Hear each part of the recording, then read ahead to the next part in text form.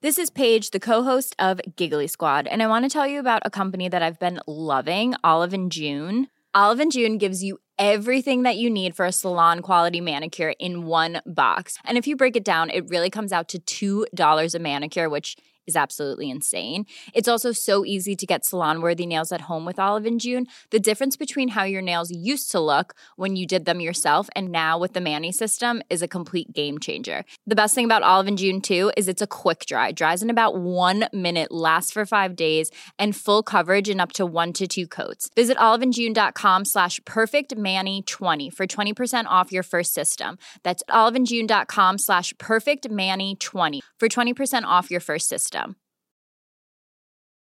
Millions of people have lost weight with personalized plans from Noom. Like Evan, who can't stand salads and still lost 50 pounds. Salads generally for most people are the easy button, right? For me, that wasn't an option. I never really was a salad guy. That's just not who I am. But Noom worked for me. Get your personalized plan today at Noom.com. Real Noom user compensated to provide their story. In 4 weeks, the typical Noom user can expect to lose 1 to 2 pounds per week. Individual results may vary.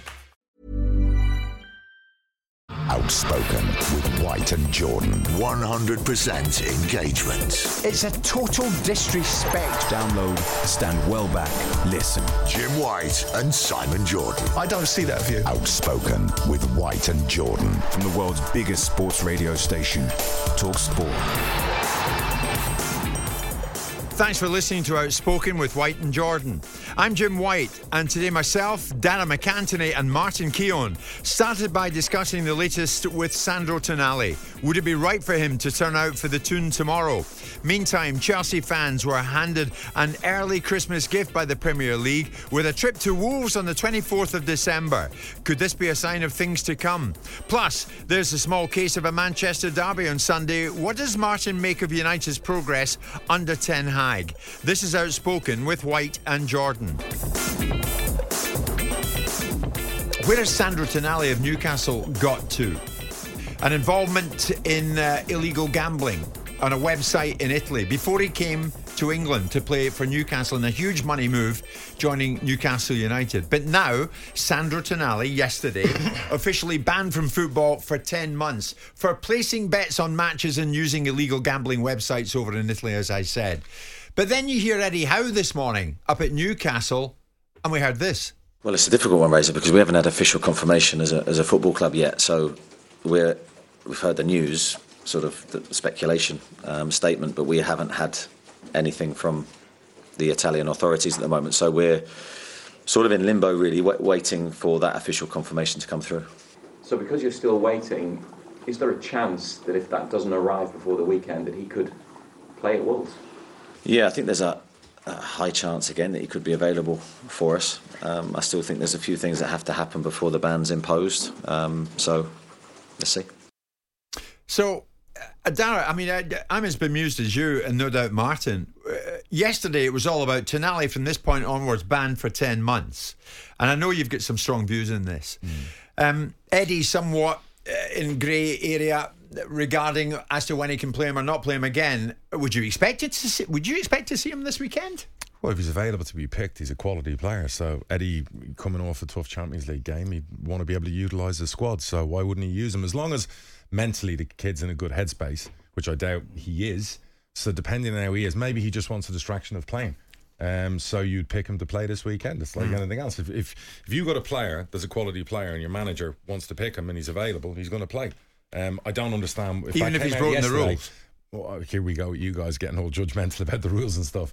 Right now, it's a matter of fact. No, but right now he's not suspended. Correct. Well, he's certainly set to be suspended. He's set to be out for 10 months. So let me ask you a question. If TalkSport suspended you and your suspension was starting next Monday, would you not do the show today? I don't think that would be down to me. No, but if you were suspended I think Monday... it would be down to the authorities and my employer. If your date was next Monday and you were available today, you'd still come in and do the show and take your fee. Yeah, but I think I don't think it would be my decision. Well, I've just told you, you're free to work. So it's the same in football. He's free to play. Yeah, but he might not have been in the right mental state to Correct. play the last couple of games. That's I mean, a he different came story. on against Dortmund, didn't he? And he actually did very well when he came on, but he didn't come on till quite late in the game. Yeah. And that's the issue, isn't it? The manager now has to get used to not having him as a player. Correct. And I don't think that's any fault of Newcastle's, of their fault whatsoever. They may even be looking, Jim, at what future payments they need to make for the transfer. Yeah, do they actually make those payments? Of course. Because one assumes it's not happened overnight. If he's an addict, Yeah, but he's clearly an addict. The signs must have been there. The players to the before. club he bought? From AC Milan? Yeah, but if it's not in the contract, they'll have to pay. Unless there's wording in the contract stating about due diligence, where Newcastle maybe should have had to do due diligence regards to the player and other things. This is going to now come into future contracts. These betting issues, I guarantee, future transfer contracts will now have clauses in there. If in the event it comes out that there was gambling going on or betting going on that leads to a ban, we're going to be asking for discounts on transfer fees, or money back. I bet you it wasn't in the contract, but it will be from here on in, I guarantee it. Well, the fact he's a gambling addict was revealed by his agent. Milan quietly stayed in the background, and Newcastle bought the player. And at the time, Dara, I remember it well. There were eyebrows raised. How did they manage to get one of the top players out of Italian football, Newcastle United? But they did. So I would have thought behind the scenes there was some serious conversation going on between Newcastle and Milan. Do you think Milan knew? Would it be hard to think that they didn't? It would be hard to think that they didn't. If you've got a known addict in the building, do you not know? Does it just raise its head one particular day? You've been in a dressing room. I mean, you played with people in that position. Did every manager know every person's personal issues or demons? I don't know. Well, let me put it this way. If you'd known about Ivan Toney's activity at Peterborough, would you have sold him to Brentford? Of course. Would you have told Brentford? Not if they didn't ask. Seriously? Well, yeah, of course, because you're looking Is at that not irresponsible business? Well, why is it irresponsible? If I have a player who likes a bet, and as far as I know, he's not been charged, he's not broken any rules that have come out. Or well, they are else. the rules that you're not allowed to bet. Martin, I understand before you join that horse Jim's always on. I get what you're saying. But you're asking me if Brentford are buying a player off me, and I know he did gamble before, but the players told me he's not gambling anymore and it's fine. It's not my job to tell Brentford about the player's character. But then aren't you a part of the problem? Should you not have helped Ivan Toney to come over to do so? Absolutely, 100%. And it would have nipped it in the bud at that point. If I'd known Ivan Toney had a gambling addiction and he'd come so you to didn't me... know? No, of course I didn't know. Jeez, are you joking me? If I'd known, I've been on the show before talking about this, we've had players with issues and we've given them help. And if I'd known he had an issue, I would have stood him down and helped him with an issue, and I would have sat with his dad, his family and him and had an intervention. If I knew it was that serious and he had an issue... We found out a player of ours who was a very good player, came over from Ireland, had a problem with, the online roulette thing and the blackjack stuff. He was doing it for like 16, 18 hours a day, online gambling, and it completely wrecked his head because he was homesick, his wife didn't move across with him, his daughter didn't come across, and he had issues, and we helped him. We gave him time off, we tried to get him help with a counsellor, we sent him home every 4 days so he could see his family, his kid. It ruined his career in England. He's now gone back to Ireland and rebuilt his career and done really well, and we're delighted about that, but there's only so much I can do. We'll contact the Players Association. We'll bring them in. We've done it with players before, but there's nothing. What else can I do? Well, that's commendable what you're doing there. Yeah. I didn't know about Ivan. But on Tony to Brentford, you wouldn't have told Brentford had they not asked. Listen, it's our understanding Ivan Toney might have been active in a betting area. Do you know anything about that, Dara? Then you would have coughed up. Right, no. If they ask us the question, of course we would tell them and give them an answer. But at the end of the day, when you sell a player to a club, it's up to the club to do its due diligence on a player's character, issues, off-field stuff. This stuff's usually around the houses. You know that, Martin. I can't believe there isn't a caveat clause that actually covers that area. No. Of anything that's unforeseen. But there will be. And some contracts are different from others. others. If they'd have come back to you then, if it had become known and there was a huge fee involved, would you have then said, okay, guys, we'll do some sort of a deal? Would you say, no, sorry, you signed the contract? Well, no, I'd say the player passed the medical. When you do a sale or you sell a player... Problems with you, fella. You take a player, good or bad, if they've got issues off the field. It's up to you to do your due diligence. I mean, when you scout a player, my scouts go out. I get my scouts to talk to the crowds at away games and sit in with them and say, what have you heard about the player locally? Is he a clubber? Is he a womanizer? Is he this? Is he that? We do all of that. You try and do as much as you can. So if you'd have bought a player this summer that suddenly came out and there was a huge issue that you didn't know about, you bought him, paid a lot of money, what would your feeling be? Would you want any recourse on that? No, You'd accept. You just accept it. I would own. Would you want to pay his wages? Yes, I would own the fact that we did the deal. I wouldn't go back to the previous club. I might moan. I might ring their chief executive and call them all the names under the sun and whatever. But I wouldn't ask for money back because it's on us to do our research on the player. Okay. Equally, players who don't get medicals in full and an injury shows up, it's on your club. Do you want to spend the $3,000 on the medical, or do you want to do what a lot of League 2 and League 1 clubs do and don't spend that money and just pass a player on the medical? How much of a deep dive can you actually do in a player's character data when you're scouting them? You can do a deep dive. You can do lots of different things. You can even hire private investigators if you're going to spend that kind of money. But clubs don't have the money to do that stuff, Jim. They take it on the flyer. We've signed young players with bad reputations before from non-league who got dumped from Premier League clubs for a reason, only because we felt they were due a second chance. And some people grow up. They're 19, 20, they make just mistakes. to take it to the next stage, would you then, if you had this player you'd inherited, you bought, you didn't realise he had addiction, and he's banned for 10 months, would you be prepared to pay his wages through that period? Contractually, we'd have to, because the PFA would be all over us if we didn't. So we would ask the player, obviously, would he do something to help us? You'd expect a compromise. You know, because I would say to the player, I have to replace you, and we're on a tight budget, and we have financial controls. And if we don't get a striker, and say it's a striker, if we don't get a like-for-like striker in, we could be in trouble. Yeah. Can you take maybe a pay deferral for a year? So if you're on $4,000 a week, can we pay you 2, and the other 2 will owe you when you come back playing?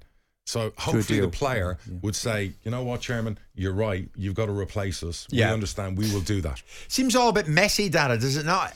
We had the debate before we came on air. You and Lukey, our producer, who's a bit woke himself, were arguing with me about he should be banned for life and all of this. And I was saying, my irritation with all of it is, there's different rules, different disciplines. Ivan Toney couldn't train. This guy can now train for the next 10 months with Newcastle. I always felt it was inhumane to ban Ivan Toney from training with his teammates. I thought it was disgraceful. Fine, he couldn't play, whatever. And I said to you outside, I would like whoever it is, whoever the governing body is to make this decision, to come out with a list of sanctioned rules regarding this gambling when you break the rules. So, for example, 1,000 bets, 500 bets, whatever, 6 months, 3 months, 2 months, a year. Second offence, banned for life. Third offence, whatever. For me, there's no consistency. So you see some of the people over the last year. I think there was a couple of players. Was it a Forest or one of them also who got done? You know, a few players in the EFL. Some players didn't even get banned. And right, yet but presumably he's getting 10 months because of the level of betting activity that they've found. Do you know? We will find out. We will find out. Hopefully. I mean, it's an Italian investigation. Yeah, it is an Italian investigation. So all I'd like is to be... Do you agree with the fact they're banning him? Yes, I agree there has to be punishment for the offence. I'm not sure banning somebody for a whole year of their career. Most players play for 10, 12 years, so 10% of their livelihood, their career is down the drain. But they knew that before they started gambling. Jim, I get it, but some people have such an issue, they can't stop.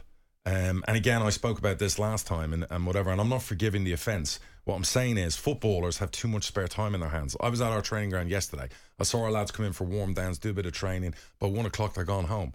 You know, not a lot of clubs lower down the pyramid. Do you think it's human nature for some players to want to take risks and the gambling? No, Martin. I think it's the world we live in. The generation we're in now is the digital generation who spend their life online, whether it's their phone, their iPad, their laptops, playing computer games.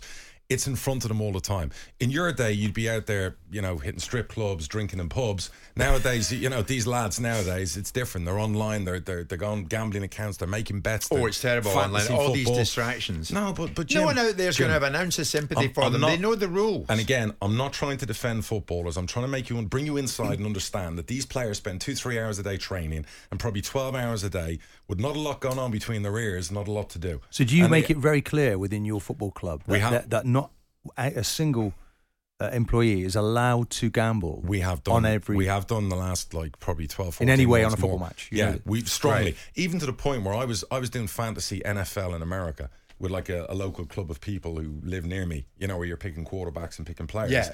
And I remember having a drink with my missus one night going, geez, did I just break any rules here to do with the gambling laws? I didn't even know. I'd ring our football secretary and say, is that allowed? But you have broken rules in the past at Peterborough. Okay, Jim, yes, you're correct. We made a mistake a few years ago where Barry had to serve a suspended period of time for 2 months. We took insurance out on a player winning the Golden Boot. His bonus was 30 grand. So at the start of the season, we offset that as a bet, as insurance. We thought it was quite legal. That wasn't insurance, was it? No, really? But it was insurance. It was basically, he was 20-1 to win a Golden Boot. We offset a few grand. Why didn't you go to the insurance company? Well, because at the time we thought that was the way of doing insurance. Okay. This was a long time ago. Baz obviously... What, to put a bet in the boy? Winning the Golden Boot. And the only amount we put on was for the amount we paid him. There was no personal gain. So it was a mistake Barry made, the club made, we made. He paid for it. He got banned. I felt bad for him because he's been in football a long time and it tarred his name a little bit. It's not like Baz is down the bookies every other day. And obviously the snitch in the bookies when they paid out was straight on the phone about, the bet. And, The snitch. But the snitch knew, if you can call him a snitch. You defended the person who made the phone call over an 80-year-old man who made a one-off bet. Don't look at me like that. It wasn't me making the call. Yeah. But you knew the rules. Well, at the time we didn't. This was a good few years ago. But you knew you couldn't bet. No, we didn't. It wasn't as prevalent as it is now. This was like a good few years ago. And again, I'm hoping statute of limitations has expired, so I'm not getting myself these in rules, trouble Jim, these rules, just to let you know, they come in 2014, 2015. Okay. So any sporting event, Premier League, English Football League, National League, the FA Women's Super League, the FA Women's Championship levels, you cannot put a bet all the way down to that. And it's also, I think it goes down to the Northern Leagues, the Southern Leagues, and the Isthmian Leagues. So if you're playing in those leagues, guys, you should be betting. I've got to ask you though, Darren, do you think football can do any more than it's doing other than these constant reminders to players? Yeah. Don't do it. I think we could do... This is where you should give the agents a nudge and say, earn your money, impressing your client. He can gamble. Where do I go to see the rules, Martin? If I'm a new footballer and I join a club today, where do I go online to see the rules? Well, which site is it? Well, I imagine the PFA will give you, all the notifications. Well, tell me, where's the site? Where's the rules? It's easily found. Your club secretary, if he's worth his money, would find it for you. I'm just asking a question because I couldn't easily find it. At Arsenal, we had a rule book.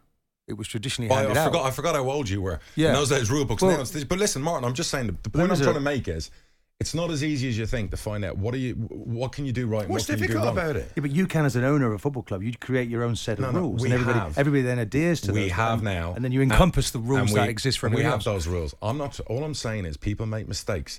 You could have one person who makes a silly mistake. Like you did with Barry. Yeah, well, like I would have thought you super learned from that embarrassment. Of course we did, but we're not perfect, Jim.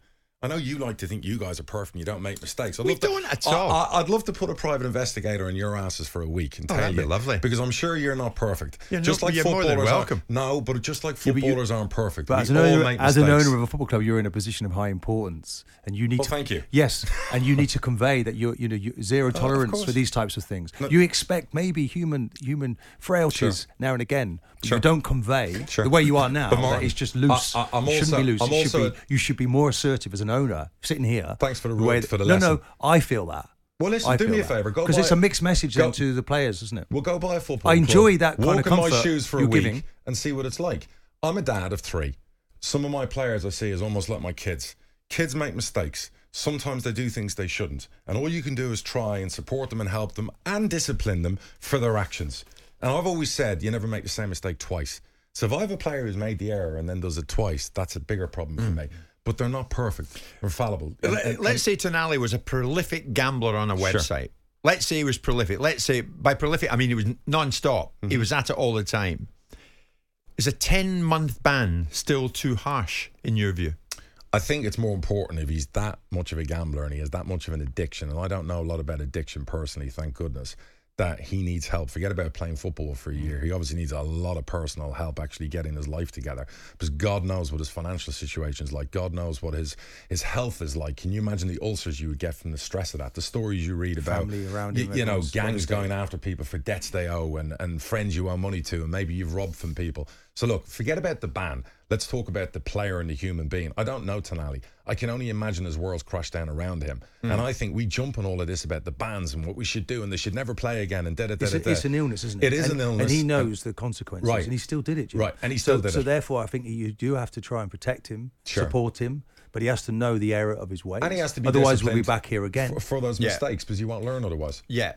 But does the punishment fit the crime? Does it come close to it? I don't know his crime because nobody's told us. I don't know if he made 100 bets. I don't know if he is an addict. I don't know if he's made 1,000 bets. If it comes out he's made like 20-odd bets, then I would say to you, he's not a football addict. Well, his agent tells us he's an addict. He's a gambling addict. That's great. But again, I'd like to hear that from the authorities. Should we should be aligning all of these punishments? I mean, Ivan Toney wasn't allowed anywhere near Brentford Football Club. Ridiculous. And we're now hearing that Tonali might be able to even train, might be able to play the occasional 23s match. Yep.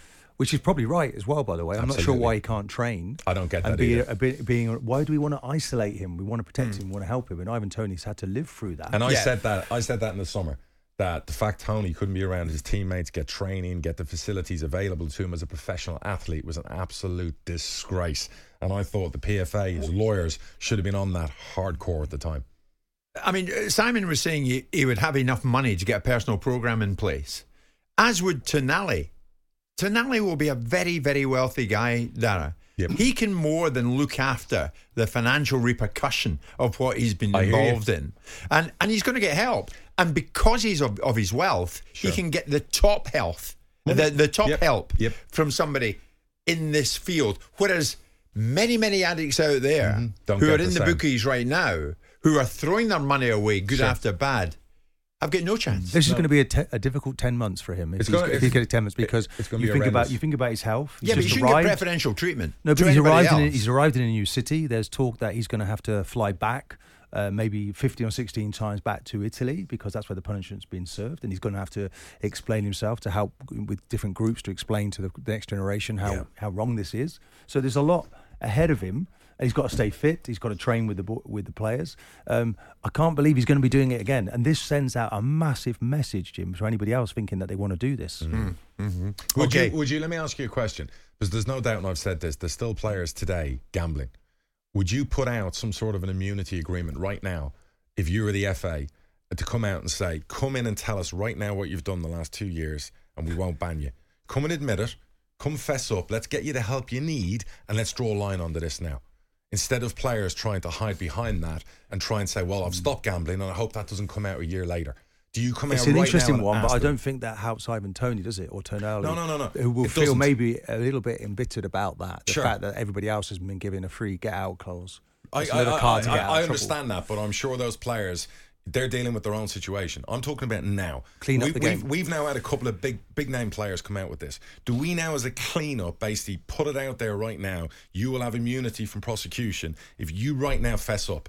Bring the evidence, bring the facts, let's expose the whole gambling thing for what it is. It depends what we uncover, doesn't it? Because if we're seeing people gambling in games that they're playing in, then we can't offer that immunity. There's a former player on the Tonali thing saying nobody comes out as an addict until they get caught. But don't you want to know about it? More importantly, Martin, do you want to know the people who paid him to cheat? You think that happens? Of course I do. People pay the player to cheat? I think down the leagues and whatever, and over a few years we've seen people prosecuted for it. I think with Malaysia, Asia, the gambling syndicates. Don't you want to break the neck on this? Don't you want to take the cap off it and basically get rid of it? I tell you what breaks the neck in it. Players stop gambling. Yeah, and Jim, that's such a simple thing to say. But it's not going to happen. But that's the bottom line. But okay, I hear you. But and then we hear all this and the violins are out. It's such a short career. I'm afraid Tonali is learning the hard way today how short the career is. And his short career has just been shortened. And who did it? Him to himself. 100% agree with you. Dara, so you're saying we're naive to think that people will just stop gambling? Correct. But that's ridiculous, isn't it? So therefore we must punish them. We must punish them if they continue to do so. I'm saying we must give them major bans. There's a lot more players out there with issues than you think. And a lot of these players out of shame, out of whatever else, hide and have issues and problems. And we talk about trying to be good with mental health. So we offer care instead. And looking after these players. Are we really looking after them? Are we really digging into the problem? Because all we're doing in here is basically judging them. Selling a little or a lot? Shopify helps you do your thing however you cha-ching. Shopify is the global commerce platform that helps you sell at every stage of your business. From the launch your online shop stage to the first real-life store stage, all the way to the did we just hit a million orders stage.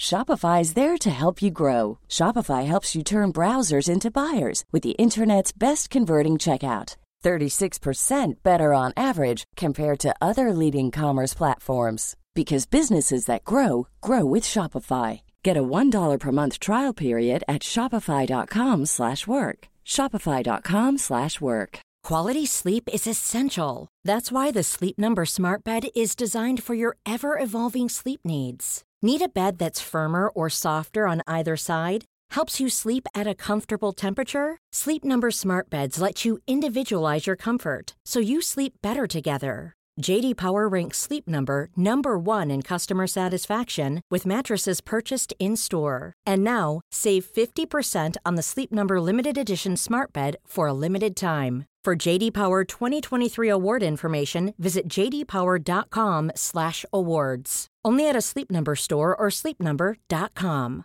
Why don't more infant formula companies use organic, grass-fed whole milk instead of skim? Why don't more infant formula companies use the latest breast milk science? Why don't more infant formula companies run their own clinical trials? Why don't more infant formula companies use more of the proteins found in breast milk? Why don't more infant formula companies have their own factories instead of outsourcing their manufacturing? We wondered the same thing. So we made ByHeart, a better formula for formula. Learn more at byheart.com. Download, stand well back, listen. Outspoken with White and Jordan. From the world's biggest sports radio station, Talk Sport.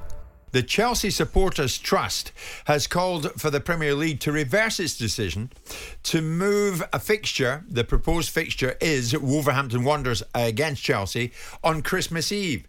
The Chelsea Supporters Trust is saying, we're not having it. The chairman of the trust is Mark Meehan. Mark, good morning. As far as I gather, the fixture on Christmas Eve is still on, right? Good morning, Jim. Thanks for the invitation. And yes, at this present moment in time, the fixture is still on. Through the Football Supporters Association, the Chelsea Supporters Trust has requested an urgent meeting with the relevant decision makers within the Premier League, but also along with our counterparts at Wolves, the Wolves 1877 Trust, and hopefully we'll have a meeting early next week. Okay, I think both fans. The match, Mark, is due to kick off at 1 o'clock in the middle of the day to be shown live on Sky. What's the problem with that? You could get there, you can get back from there, and still enjoy Christmas Eve at home.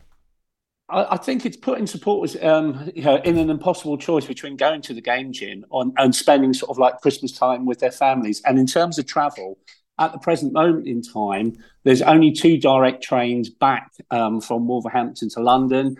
It's a busy day for travel at that time of the year as well. And I imagine the train companies will take advantage of this and put the train prices up very, very quickly, the same airlines do, and it'll be expensive.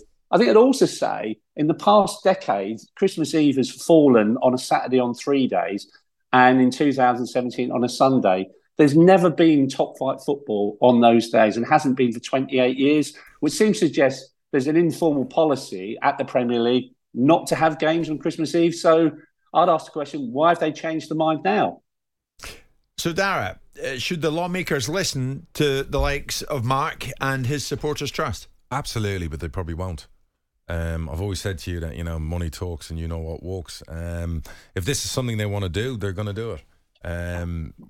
It's horses for courses. I understand where they're coming from having to travel to Wolves and then back, and it's a family, just like players at Christmas have to play. And some now fans are being asked to obviously give up that as well, time with their family to go watch a game. So it's going to be interesting to see what the reaction's like. I think with bigger TV deals coming in, more and more digitalisation of football games, I think this is going to be the new norm. You're going to see more than one game on Christmas Eve. You're going to see potentially a game on Christmas Day. The NFL in America have games on Christmas Eve and Christmas Day. They have it on Thanksgiving. It's built around Thanksgiving in America. For me, when I go home in November, it's almost like another Christmas.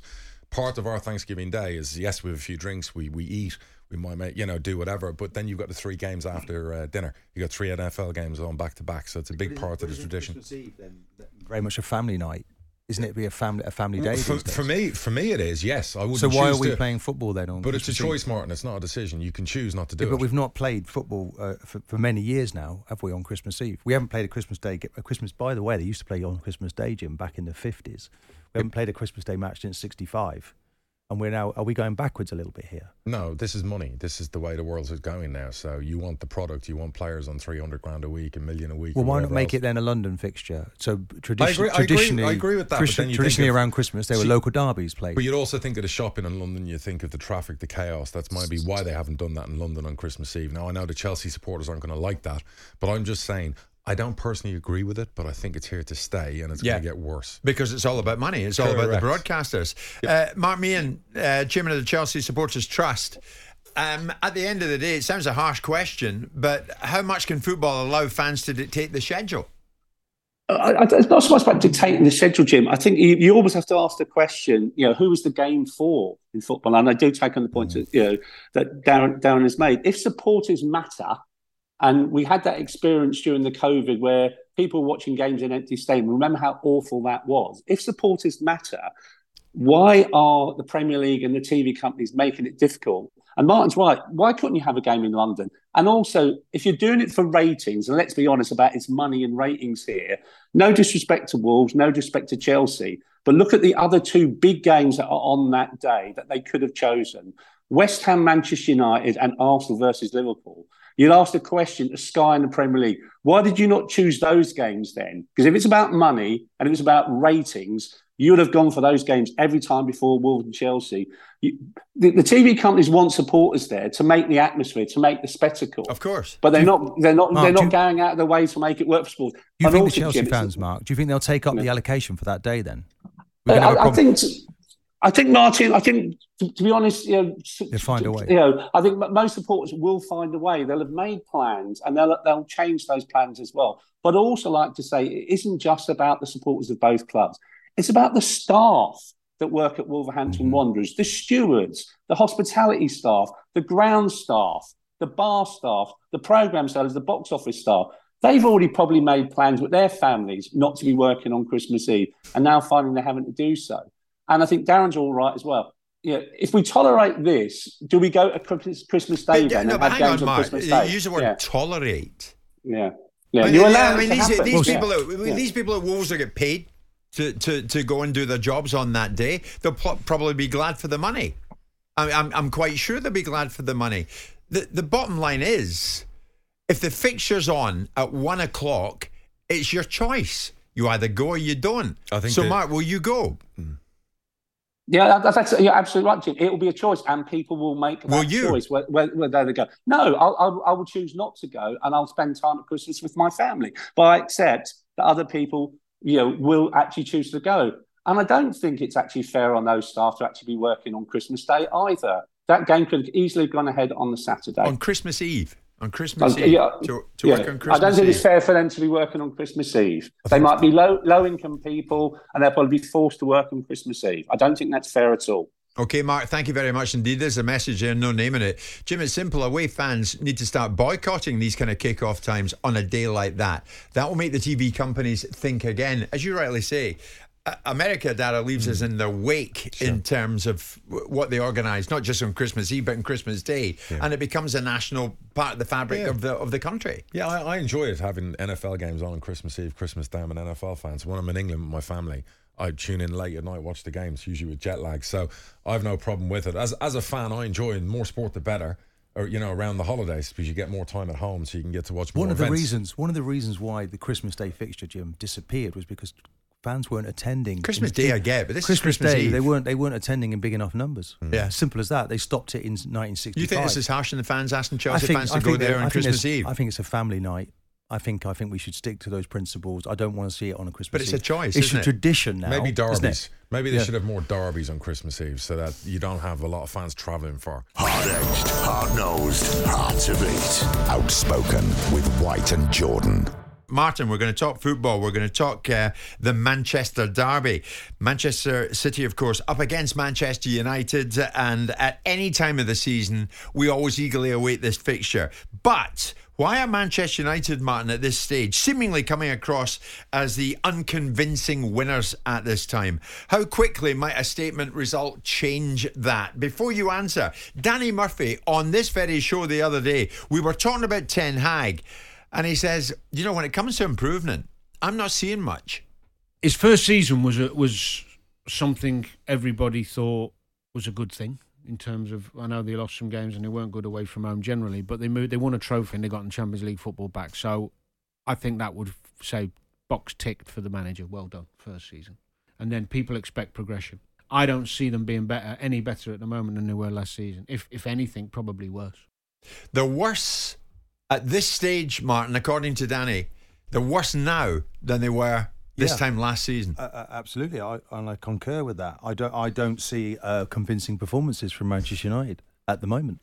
I see scrambling over the line wins. We've just talked about Sheffield United and their plight and how difficult it's been for them. When Manchester United really struggled to win that game with a late goal 80th minute from a fullback. And it just, I'm really pleased to see Maguire back in. I felt a lot of criticism came his way. I thought a lot of the issues, we talked about tiring a bus, didn't we, through their midfield? Yeah. And not wanting to, I certainly wanted in my heyday to be in this Man United team right now, because the midfield, Amrabat now coming in is a plus, but it's where they were using him in an unconvincing left-back position when he came in. So, no, it's kind of work in progress. And every game they've played this season, Jim, they've, if you look at right from the beginning against Wolves, they won that game, and you thought, how on earth did they win that game? To be 2-0 down against Forest, to have to scramble back into that, and every game, they don't control games. They've got the players on the pitch to do that. And then you look to the manager and you wonder, okay, is he out of his depth? Do you think he is? Well, one thing's for certain, if he doesn't, this game now puts him under huge pressure, but they're not expected to win that game. So it's almost a bonus for them. I do see City winning it. They're not expected to win the Manchester derby. Man United are not expected to win the Manchester. The club is not where it was, Jim. What are we, 10 years since they last won a Premier League? This is like a rebuilding process. The club is up for sale. It's about there's huge problems there. But we're not talking Liverpool, Everton. It's still a good squad. We're talking about Manchester United against Manchester City. They're still in the Champions League. I would doubt there's many United fans out there who say, "Yeah, we're going to get beat." But you've asked me, was it convincing? It's far from convincing. But they won the 3 in the bounce. They've won. Yeah, but they've scrambled to 1-0 wins, Jim. To beat Sheffield United. Is Brentford, Ten Hag the man they for the beat job, Brentford man? at home in the last few minutes. They managed to scramble to make Tommy 2 goals. Is Ten Hag the man for the job? Not what I'm seeing right now. I'm a little bit surprised. If this was Mourinho in situ, then I'm pretty certain all the former players would be on the bandwagon now saying they want him out. I don't know whether or not his public relations is very good, but what I'm seeing with my own eyes, I don't see a convincing performance. Now, because he's getting results, he's in there fighting, he's got a chance. It doesn't matter what people believe or what they think. It's about turning around results. This is the biggest opportunity they ever get now at the weekend. But I don't see Man City slipping up again, Jim. It can't happen. There's a United fan. How many injuries have we had since the start of the season? Should that not be taken into account? Ask Martin. I will ask you, Martin. Is Ten Hag the kind of manager that you would like to have played for in your career? Well, these are all unfair questions because we don't work with the individual. We don't see them close up. I want a manager that believes in me, trusts in me, respects what I am as an individual. I now see Maguire back in the team. I don't think that sort of respect's been paid to him since the start of the season. But you think Ten Hag's out of his depth? Those are the words you use. You think he's out of his depth? Potentially he's out of his depth. It looks like he is right now. They're just hanging on to get results. If he goes on another run, Jim, of 2 or 3 defeats, then I think he's out the door. Seems to be 2 or 3 defeats and he's out the door. Do you go with that, Dan? The last few managers there, Mourinho, season 1 trophies, done well, challenging. I think they finished second. Then he obviously has issues. Ollie got him back in the Champions League following year, issues gone. Ten Hag last year, Champions League trophy, now issues again. So I don't know what's going on there. Look, we all know, I'm a Liverpool fan, but United you saw their figures yesterday, the revenue they bring and whatever else. They're the biggest powerhouse financially, outside of a club owned by the Saudis or, the UAE. For me, I don't know about Ten Hag. I watched the Sancho things, the young player issues he seems to have. He can't seem to get around that. That's obviously a chink in his armour. Yes, I agree Sancho should have apologised or whatever, but you've got a player there that's obviously a talent. You're not getting the best out of him. Is he getting the best out of the players? That's always the question. Bottom line is, I want them to beat Man City, because as a Liverpool fan, I'm hoping we have a title charge this year. But if I'm United owners, the new owners, someone coming in buying a percentage of United, the only manager I'd go after, and some of the fans aren't going to let me saying this, is the Brighton manager next summer. Well, yeah. Deserving. But you just, when you go through the results, Jim, you just sit there. You're aware at Burnley and you win 1-0. You lose. They've lost 4 games already at home, by the way. Martin, 2 Champions League. You built games. a career on 1-0 wins. You're like almost saying you're having a go at all these 1-0 wins. But we were in control. Ian Wright would score the goal, and then everybody. I don't think I was born, so they'd shut up shop. This is not a controlling wins from Manchester United. Yeah. These are scrambling wins, so we can't really see. It's giving them time, though, Jim. It's giving Are they top 4 outsiders, Martin? I don't see them making the top 4 this season. But on Ten Hag, do you not see pluses with this guy? It's his way or the highway. Do you not like the way he dealt with Ronaldo? Do you not like the way he's dealt with Jadon Sancho? I think we get some idea of the problem with the culture that existed at that football club when he went there, and I understand what he's trying to do. But nonetheless, when I look for signs on the pitch to see some sort of rhythm, to see some control. I'm not seeing that. I'm not seeing that. So therefore, it's kind of like, it feels like propaganda when you go into a press conference saying after the first 3 games, like, there's not a problem, when there is clearly a problem. It's kind of like trying to keep the noise quiet. They do that by winning games, and they've kept it quiet now a little bit. But I'm saying if it can go wrong again quickly for them. Is it pretty much not on a par with what Arteta's achieved? Trophy, top 4 in and around. Well, what you've seen from Arsenal is you've seen them in the top 2, haven't you, for the last 2 seasons? So that now Arsenal are regularly now getting back into view. With all due There's respect, a consistency. With Arsenal, 2 years ago, I said on my podcast, hardtruthfootball.com, very good, that Arsenal were going to compete for the title or win the title within 3 years because I loved the squad, the youthfulness they were building. You could see what Arteta and his director of football were doing.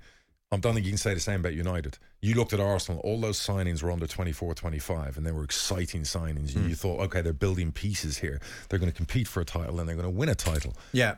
I'm not sure I could say the same about United. Well, on the Manchester derby then, Martin, in view of what we've been saying, how many does City win it by? Well, you want to give me a scoreline? Well, I can see them winning by 3-1. Man United might grab a goal. Rashford in good form right now. And by the way, he did really well playing for England. We were criticising him, saying maybe he shouldn't be in the national team. But you think Rashford's in good form? Well, he looked like he was for England just last week, Jim. Yeah. So, but you want to see more. McTominay seems to be coming to the rescue far too often for them. Amrabat, is he really the answer sitting in there? Why was he playing left back? In his early games that he came into, trying to create this inverted. So is that United? You say a 1-3? I say Man City will win this by 3-1. Yeah, at least. What do you think, Mr. Peterborough United?